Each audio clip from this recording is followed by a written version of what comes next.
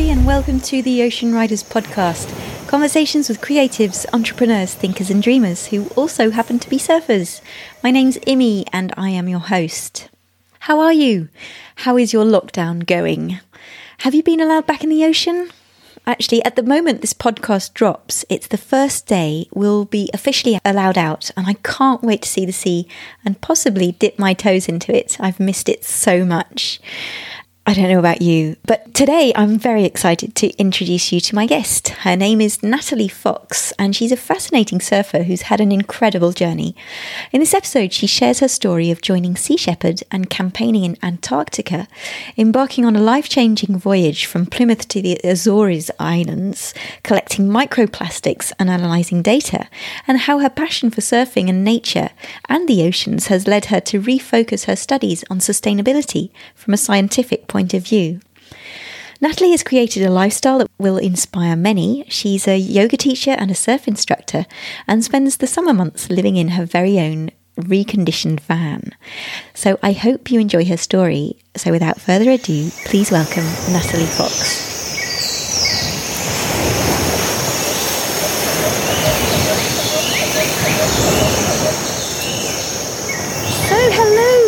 Natalie, and welcome to the Ocean Riders podcast. How are you today? I'm good, thank you, Imi. Thank you for having me. It's a pleasure. I guess for people who don't know you yet, do you think you could introduce yourself to the listeners and tell us how you consider yourself as an ocean rider? Sure. My name is Natalie Fox. I am a surfer, a surf instructor, a yoga teacher, and I'm also a Master's Sustainability student, studying the intersection between surfing health and ocean health. Wow. Okay, well, this is really going to be really exciting because we've got so many subjects to go into, to dive into, and things that we have in common as well, which is really, really nice. So I guess maybe we can rewind to the beginning and find out where you grew up. Sure. I grew up in the middle of England in a place called Dudley, but it's close to Stratford-upon-Avon, so very far away from the sea.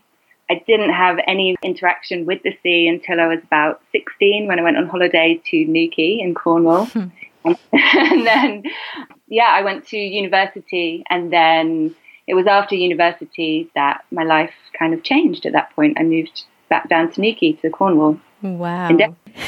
So what did you say? Did you say indefinitely? Yeah. For one summer, it turned out to be off and on for the next 10 years. That's brilliant. And I guess, who had the most influence when you were growing up? I guess it was that era of having a lot of freedom.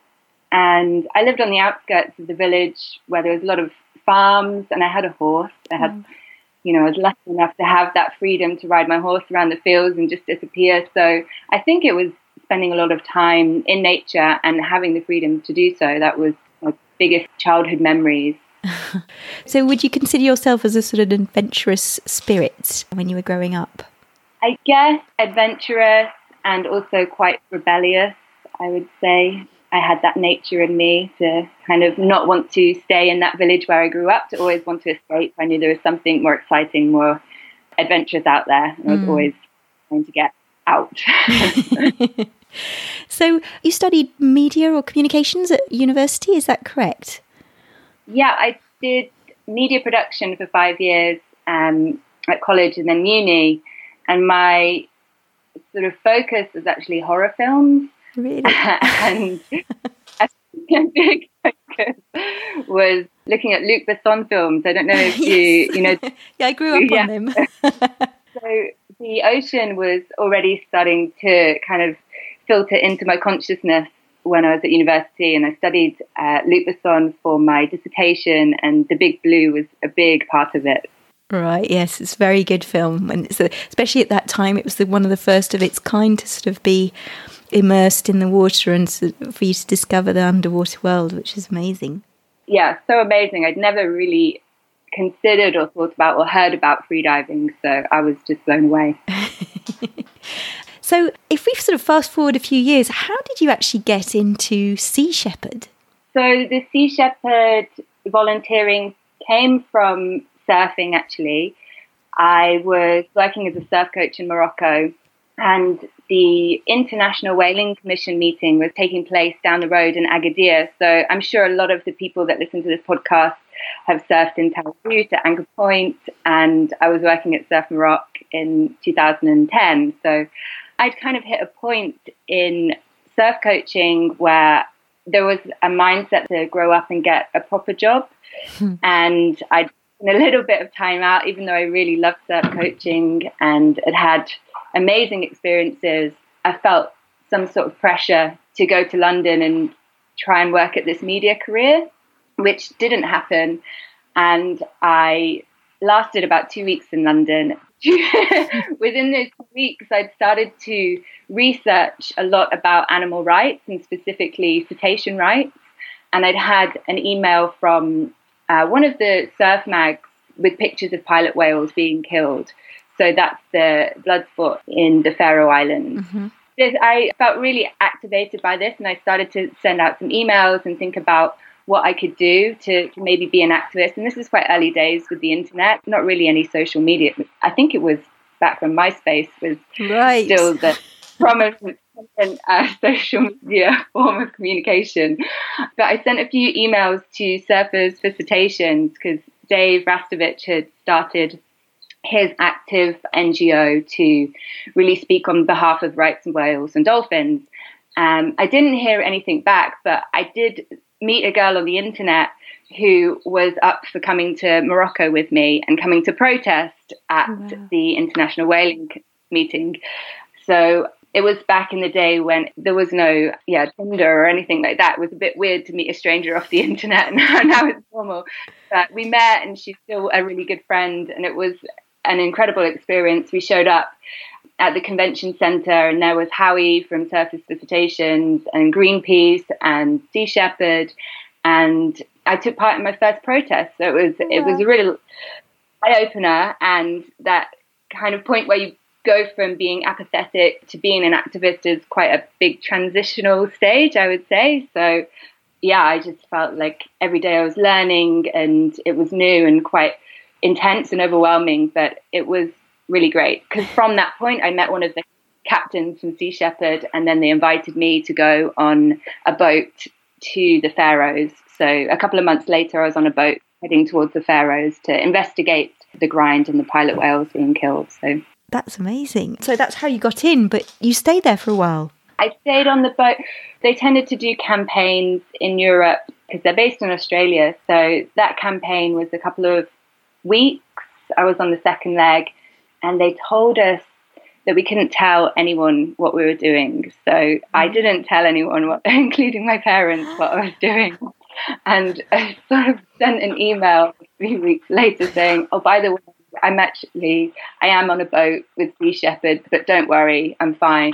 We did get into a little bit of trouble with the Danish Navy boarding the boat, but it was all okay. And yeah, I think that was when I realised I quite like the thrill of activism. Well, it definitely chose the NGO that's probably the most sort of thrilling one, the most radical moves. That was the attraction. And then, I ended up going to Antarctica with them in 2012, a few years later. Wow. And that's when you participated in the campaign that was one of the most successful Sea Shepherd campaigns. How did that happen? Yeah, so it's all to do with the Japanese whaling fleet heading down to the Southern Ocean Sanctuary to take minke whales, which it's very controversial because they have a scientific permit, but they're not really collecting scientific data. It's very contentious. And Sea Shepherd are patrolling and intervening. And that was actually the last Sea Shepherd campaign to Antarctica because of politics, and a lot of things have changed within the International Whaling Commission. So at that time, it was quite sort of high profile in the press, and Sea Shepherd had got a new boat. So I was on the new boat, Sam Seilman, which was a former Japanese research vessel. It's kind of ironic. And then we had the other two boats, and our mission was to find the fleet and to do all we could to stop them catching and killing whales. Because of bad weather and because there was an injunction against sea shepherd. Those two reasons meant that the season was cut really short. So the less time that they have in Antarctica, then the less time they have to hunt. So that's a good thing. And because of our presence, they only managed to get 100 or so whales, and their quota being for 900. So It wasn't zero, and the campaign was zero tolerance, but it was still a pretty successful campaign. And like I said, things have changed since then. They haven't been down. They're still hunting whales, but in their own waters. So, yeah. And what's the day in the life of a Sea Shepherd's crew member? Yeah, so for me, I was working in the galley. I was cooking, which I really loved. I got to be that person who made everyone smile. I would just ask people what was their favourite sweet treat or, their favourite meal. And we'd just try and keep spirits high with food, basically. Kind of what you do in COVID lockdown as well, Yes. Things you can do.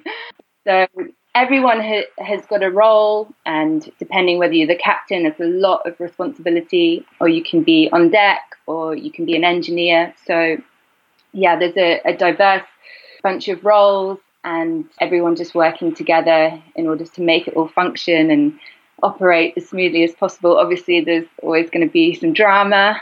Food comes in handy to settle any sort of dodgy situations. I guess you become an expert in vegan cooking as well, because I saw a conference with Paul Watson a few years ago, and he was sort of saying that everything's vegan on board and everything. There's no reason not to be. Did you sort of save some really cool recipes? Yeah, everything we made was vegan and from scratch. It was so educational. Head cook Rafa was Italian French, so she was amazing, and she basically trained me. I was baking the bread every day, and we were making vegan ravioli from scratch. So many really cool, recipes. And Rafa has done a cookbook from their campaign, and I think one of my chocolate recipes is in there. So that's brilliant. And what was the most memorable thing about your expedition to Antarctica? Oh, wow. I mean, it seems like a long time ago. It was 8 years ago. Wow. I think it was really seeing the majesty of untouched and pristine water and land. I mean, we didn't go to the continent. We just saw icebergs, but they never got old. They never got boring. They were so unique and so incredible. And to just be that far away from civilization, you just feel like a drop in the ocean. But sometimes you've got that social kind of family aspect. So the other thing that was really memorable was the crew and the people I met on board. They're amazing. So two things that I think are really important in life, just to appreciate nature and to appreciate your community and your family. That's lovely. That's really nice. And what skills did you develop there that you're using today after this experience? Well, I think the experience actually made me pivot in my approach to conservation, because activism is very radical, and I guess it's quite emotional. And I didn't really have enough, I felt like I didn't have enough knowledge or scientific to back up what I was talking about. So after I came off the boat, I decided I wanted to look into educating myself properly and do a master's course. So actually that has made me go to the other end of the spectrum to really try and critically look at these issues from lots of different angles. Like personally and emotionally, of course, I know that it's bad and wrong to kill whales, but also I'd like to be able to understand that issue on a much deeper level, because there's more things that interplaying, in that issue. That's really interesting, actually, and very brave, actually, to sort of completely pivot on your career and to start learning again.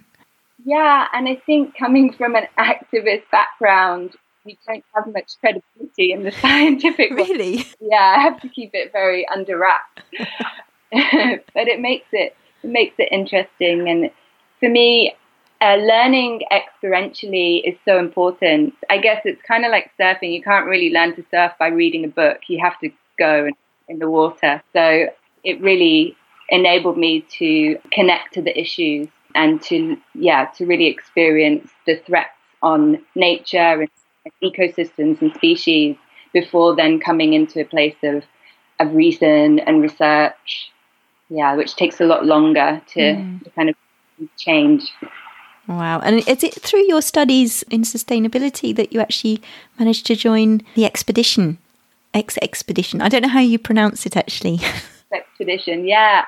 I had applied to go on Expedition a few years ago in about 2015, where they went to Ascension Island. And I think it was their first voyage to collect microplastic data in the middle of the Atlantic Ocean. So I couldn't go, unfortunately.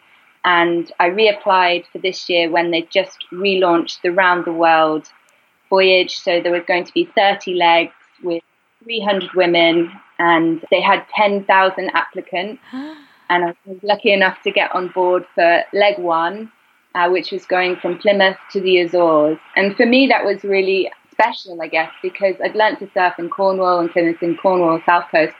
And now I spend my summers in Portugal, so I'd be ending up in the Azores and coming back into the Portuguese waters. So it was great. That's amazing. So could we sort of focus on what Expedition is exactly? Is it a non-profit or is it a scientific organisation? How does it work? Sure. It's a campaign. I guess there's a few different arms to it, really. There is a science arm to it where we're doing scientific research as citizen scientists. And there's about 12 research projects that we were collecting data for. And then there's also the community outreach and volunteering aspects. So it's really developed over the years. And this is their biggest campaign to basically give 10 volunteers this opportunity to go and explore and investigate microplastics in the ocean, and really to go through the processes of analyzing it as well, using really high-tech equipment, scientific equipment, and then also giving us the tools to go back into our communities and to share the word about what we found and how we can potentially tackle this problem that is huge, ginormous. Right. So basically the voyage is taking the boat to all the sort of massive plastic continents. Is that correct? They've got a scientific name, the Gyres or something like that. Gyres, yeah. Gyres, sorry. It looks like that, yeah. Yeah, so there's the 5 gyres, which are the accumulation zones of microplastic. It used to be called the garbage patch. Yes. But after there's been more scientific investigation, it's more like a plastic soup, because rather than the bits of plastic being huge and clumped together, they're actually really, really tiny and, just all staying in one area because of the global currents. And so there's 5 gyres in the different oceans. The Round the World was visiting, I think, 3 of the gyres, but they've already done scientific research on the other gyres. So, and there's already quite a lot of research going on in terms of the gyres. But what they wanted to do was a comparison study. So the first study of microplastic accumulation in the oceans was really 10 years ago. So now when they visit all of these places, again, they can do a comparison study to see whether that microplastic accumulation has decreased, has increased, has it moved to the different places, and we can have a lot more information with that comparison. Yeah. Wow. So what did you find out on your leg? So much. Yeah, so much. I learned so much. When we were traveling across the Atlantic, we didn't actually find a high number of microplastics in the surface waters. We only sort of found 30 to 100 in each sample that we would take. However, we did find microplastics in every one of our samples. Mm-hmm. So this kind of the range and the spread of microplastics, it just made me realize that they're really everywhere. And as they are persistent and they stay in the marine environment and they're most likely ingested by fish, then sort of the toxins are then absorbed into organic life. This breakdown of plastic just continues and continues. Mm. So, yeah, that was for me quite worrying. And I mean, I had an idea and I did know, but I think just being there made such a difference. Mm-hmm. Yeah. And you had all the tools also to analyse the different sort of plastics that were there and that you picked up and the microorganisms that were maybe attached to them. Could you explain a bit more about that sort of scientific analysis? Sure. We had a few cool toys. The first one was how we would collect the sea samples. So there were 3 studies. We were looking to collect data on the sediment, on the water column, but what I'll talk about now is just focused on the sea surface. So to collect water from the sea surface, we would use a manta trawl. So it's shaped like manta ray, and it filters the surface waters into a little bag, and then we would take the bag out and collect the microplastics, count them out using a microscope. Because they're tiny bits of fragment, it's very hard to tell what polymer they are, but we had a machine which is called an FTIR machine, and then rigged up to a computer, it will take a reading and be able to tell us what polymer that is. So that's quite good in terms of tracing back to what type of plastic it is and what industry it could come from potentially. Wow. So you can actually you can trace it back to that's really interesting. Yeah, one industry uses the main type of polymer. It just gives it a little bit more. Well, microplastics are so anonymous, so it just gives us more to the story. That's the tricky part. Yeah, that's really interesting. So what was the majority of plastic? What industry was the majority of plastic from? I'm not sure, but I think it's HDPE. So that's anything that's a hard plastic, so like a bleach bottle or something like that. Okay. Yeah, as the main plastic. But really there was a range of different polymers. Wow. It wasn't really, Wow. The results are in 2 years. So maybe I can come back and talk about the full Exactly.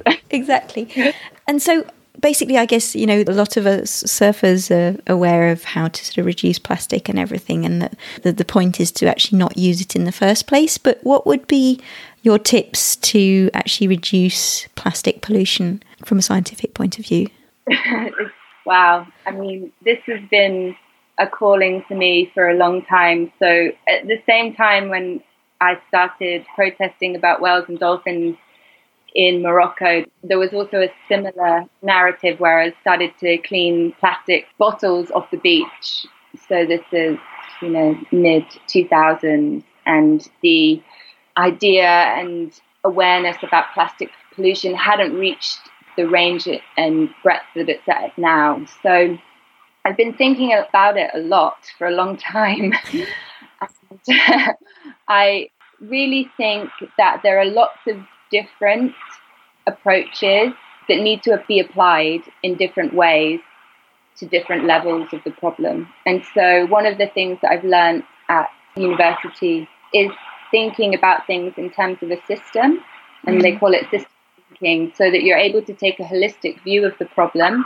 And in this sense, we would call plastic pollution a wicked problem because we don't really know much about it. The extent of it, it's constantly changing. It's different, for instance, in the UK to, the issue in the Maldives. So the way that we deal with it in one place is going to be a different tactic in another. So the overarching kind of, I'm not going to say solution, but maybe way that we could approach it is through system thinking. So that's becoming a lot more called upon in these sustainability issues. And I'm really big on system thinking now, so learning about those aha moments where I was like, oh, okay, we can get together, we can do this. It gave me hope. No, that's really interesting. And I guess the epitome of systems thinking, which would be permaculture. And I was wondering if you could sort of give us your experience on permaculture and how that sort of initiates you to system thinking. Sure. So I have done my permaculture design course, and that was really eye-opening to me in terms of living systems and how all the aspects of a garden, or if you're growing food, if you're trying to live sustainably, work together in harmony. And you can really use the aspects of your sun sector, you can recycle water, and one of the big things is zero waste. So you're really utilizing all your resources. And I guess that was before I had been introduced to systems thinking. And now through my university course, a lot of sustainability sort of innovation and strategies come from systems thinking to tackle the big problems, the wicked problems that are like plastic pollution or climate change. But in permaculture, it's basically using systems design so that everything works in harmony and you are just utilizing all of your resources. So it's really small scale and living systems thinking, I would say, with permaculture. Okay, that's really interesting. And I guess that sort of brings me to the film that you were involved in. I'm sorry, it sort of jumped subjects, but the film that you were involved in, which was Undercurrents. Now, could you tell us a bit more about this film? Sure. So after I went to Antarctica, I came back to the UK and I moved to Jersey. I needed somewhere quite small and safe by the sea to live. And a couple of girls were researching female surfing in Jersey, and they got a crew of us together, and we did some preliminary interviews, and it was just going to be about women surfing and quite a light-hearted take on that angle, really. But as it progressed, some kind of more profound threads came out through the interviews, especially with Arlene, who was the European champion, who's based in Jersey, and she's in her 50s now. So she was kind of going through this change and kind of reassessing her connection to surfing. So it evolved really into the connection we have to surfing and our mind as well when we're surfing. So the mindfulness connection to surfing. And it's all female led. So it's the girls that have filmed it and edited it. It's entirely female. And I think that's really important to share that voice, because I mean, when I was growing up surfing, it was very masculine, it's very patriarchal, and things have changed so much. So it's just really nice to be able to share that more feminine style of surfing. Yeah, absolutely. And what was really beautiful in the film is actually how surfing really provokes mindfulness and living in the moment and awareness. And I just wondered what your opinion was on that, or if you had any sort of feedback. I've been researching it a little bit, actually, because I'm doing a retreat at the weekend, and so it's a digital retreat. So I'm trying to incorporate this notion of flow, so the anatomy of flow. So it really comes from this research that's been going on since the 70s, that when we're poised between challenge and skill or risk, then we go into this kind of flow state. And surfing is like this perfect opportunity to go into the flow state, because we're not sure what's going to happen with the wave. We have to be really intuitive. We have to be completely present, and it's all about being in this flow state. And it's kind of just that point of bliss, really, once you're in there. This, not quite ecstasy, because you're still fully present. So it explores that, and I'm still exploring that. So it's one of those places that I'd like to go back to. Yes, as soon as possible. And do you think that it was surfing that put you on this path of being an eco defender and eco warrior and sustainability research student and all these different roles that you have? I think it is 100% down to surfing changing my life. Well, maybe it was destiny that I got into surfing, but it enabled me to think differently. And a lot of what it's explored in the film is allowed me to develop awareness of my feelings, and it allowed me to develop awareness of my thoughts as well. So I was very prone to anxiety when I was starting out surfing, because I'd just go off on my own and probably into some silly, risky situations, but I'm here to tell the tale. So it was all fine in the end, as you know, with surf injuries.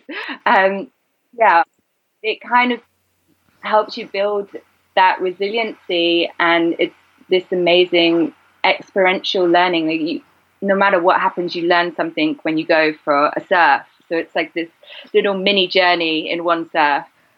And also, again, like the permaculture, it was enabling me to experience and understand things a lot more of a complex way. Like in system thinking, you have to be able to think about the conditions, you have to be able to think about the waves and the shape of the waves, and also what your body is doing. So really, I think that surfers are systems thinkers, because it's ingrained in us. We're intuitive system thinkers because we're thinking about things on many different levels, and things are changing all the time. So we're very adaptive. So it's definitely 100% down to surfing. Oh, excellent! And do you think that also sort of has put you on the path to being a yoga teacher? I loved what you were saying yesterday about teaching yoga. Sort of. So I became a surf coach in Nuki, and then got my first job abroad teaching surfing in Morocco at Surf Morocco. And there were some really amazing yoga teachers. I'd done yoga a little bit and I'd started going every day. And then I realized the yoga teachers were surfing in the morning when there was no wind, when there was no crowd, always getting the best waves, coming back like having the best time. And I was teaching beginners, working a lot. And I just thought, I need to become a yoga teacher, or at least have the option to do both. If the waves are bad, then I can teach surfing. Yeah, and that's taken you around the world virtually with your yoga instruction. Yeah, it's been this kind of perfect marriage, and it's been an amazing journey. And I mean, I guess I kind of saw the growth, the exponential growth of surf yoga retreats. There was a few when I first started out, and now there's hundreds, millions everywhere. So yeah, it's been amazing how a lot of people have realized and accepted that they go perfectly together, because they both are interlinked, like you said, about building that awareness. And you can work on your surfing whilst you're on the mat, and you can, work, they just complement each other so amazingly. Absolutely. That's really interesting. And I guess also there's a sort of, I don't know if you say that in French, it says there's sort of red line that's lining your life, but your Echo Surf Yoga website, echoyogasurf.com, that's your website. Now, what I really liked was how you sort of view your website in terms of it's your home kind of thing. Do you elaborate on that? Sure. I guess since I started coaching and surfing, I've been quite nomadic, and I've been bouncing around the world. And a few years ago, when I got to New Zealand, I thought it's about time to just make an online home, so at least I could write down and keep a record of where I've been and maybe where I want to go and all that I've been learning. So it's really this online home for all of my travels and my learning and my teaching as well. And it's starting to grow with a lot more content, especially with the research that I'm doing for my sustainability masters. So it's this perfect kind of home where the trilogy lives, really. Yeah. That's fantastic. And also, mostly in the winter, you're in the mountains teaching yoga, and in the summer, you're in surf retreats, and you have a van. Could you tell us about your van? Yeah, I have to be honest, my dad's van. I kick him out of it in the summer. I swap it. He has my car. I mean, it's making the most of our resources. It's pulling our resources. He doesn't need the van necessarily. And I kit it out, and then I take it over to Portugal. So I just love the freedom and also the security. Actually, it was when I was in New Zealand a few years ago, I was doing a retreat.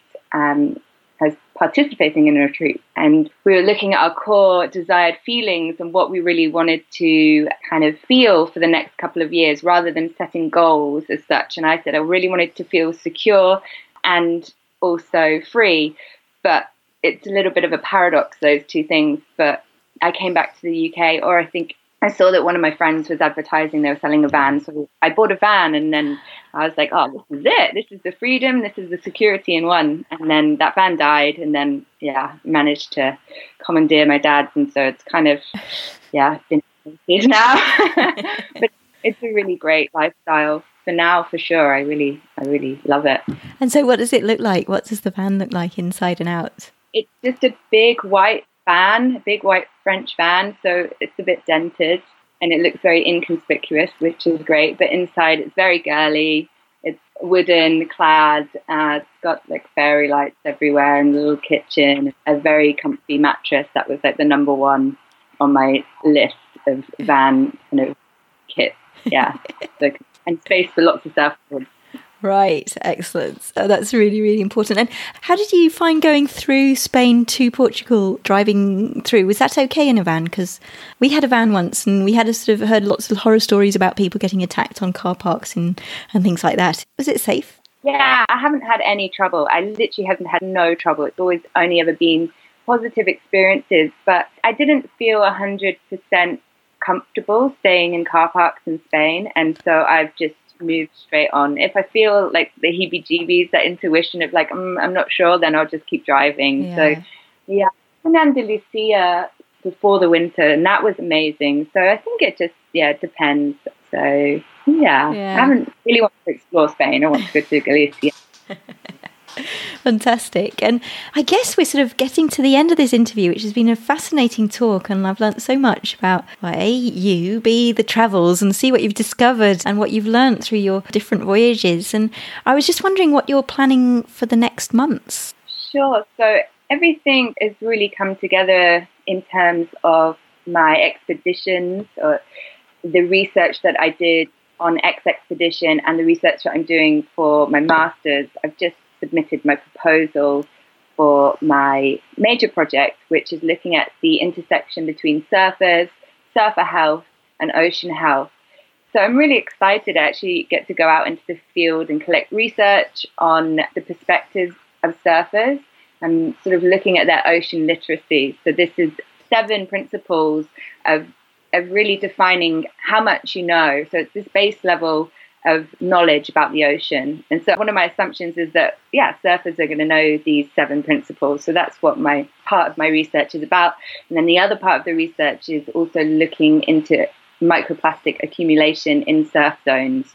So I have this novel methodology, and I'll be going to surf breaks in Portugal to do some samples and see how many microplastics that I find. Hopefully, all being well, we'll see. Yeah, for the next few months is just getting that into place, but really just staying put and staying grounded for now until things are a little bit safer out there. And we're given ahead for just being a good citizen, adhering to guidelines and making the most of being in one place and not being distracted. Yeah, that's beautiful. And I guess before we part, I have 4 questions I love to ask my guests, and it's sentences that you have to finish. So the first sentence is, I love being in the sea. I love being in nature, but I think out of all of the natural habitats, the ocean is my favorite. I miss being in the sea.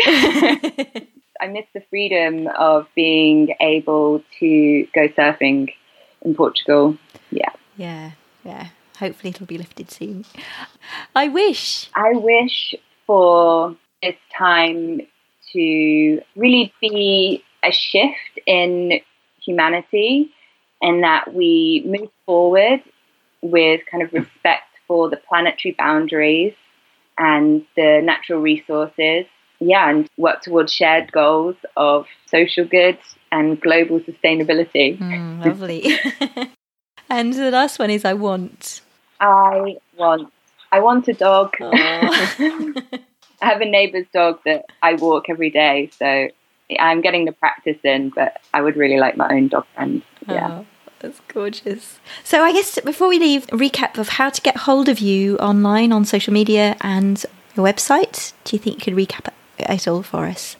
Sure. My website is www.ecoyogasurf.com, and my yoga name is YogaRama _UK. So I'm teaching yoga online at the moment. Hopefully that will continue remotely, hopefully on a beach in France or Portugal somewhere. And reach out. Great. Well, we'll put all this down in the show notes, plus the film Undercurrents that you're not being able to screen in public, but people can actually sort of view it online. Yeah, that's it. The trailer's online, and you can rent it online. Okay, that's great then. Yeah. Well, thank you, Natalie. Thank you ever so much for being my guest today. And it's been a really enlightening experience to discuss all your projects and all your different sort of trades you've had all through your life, and this wonderful sort of feeling of adventure. It's been brilliant speaking to you and connecting with you. Thank you, Imi. Thank you so much. And the podcast really great, so it's been such an honour to be part of it. Well, thank you very much. Well, take care and catch a few waves once you can, and really stay safe. See you. Ciao.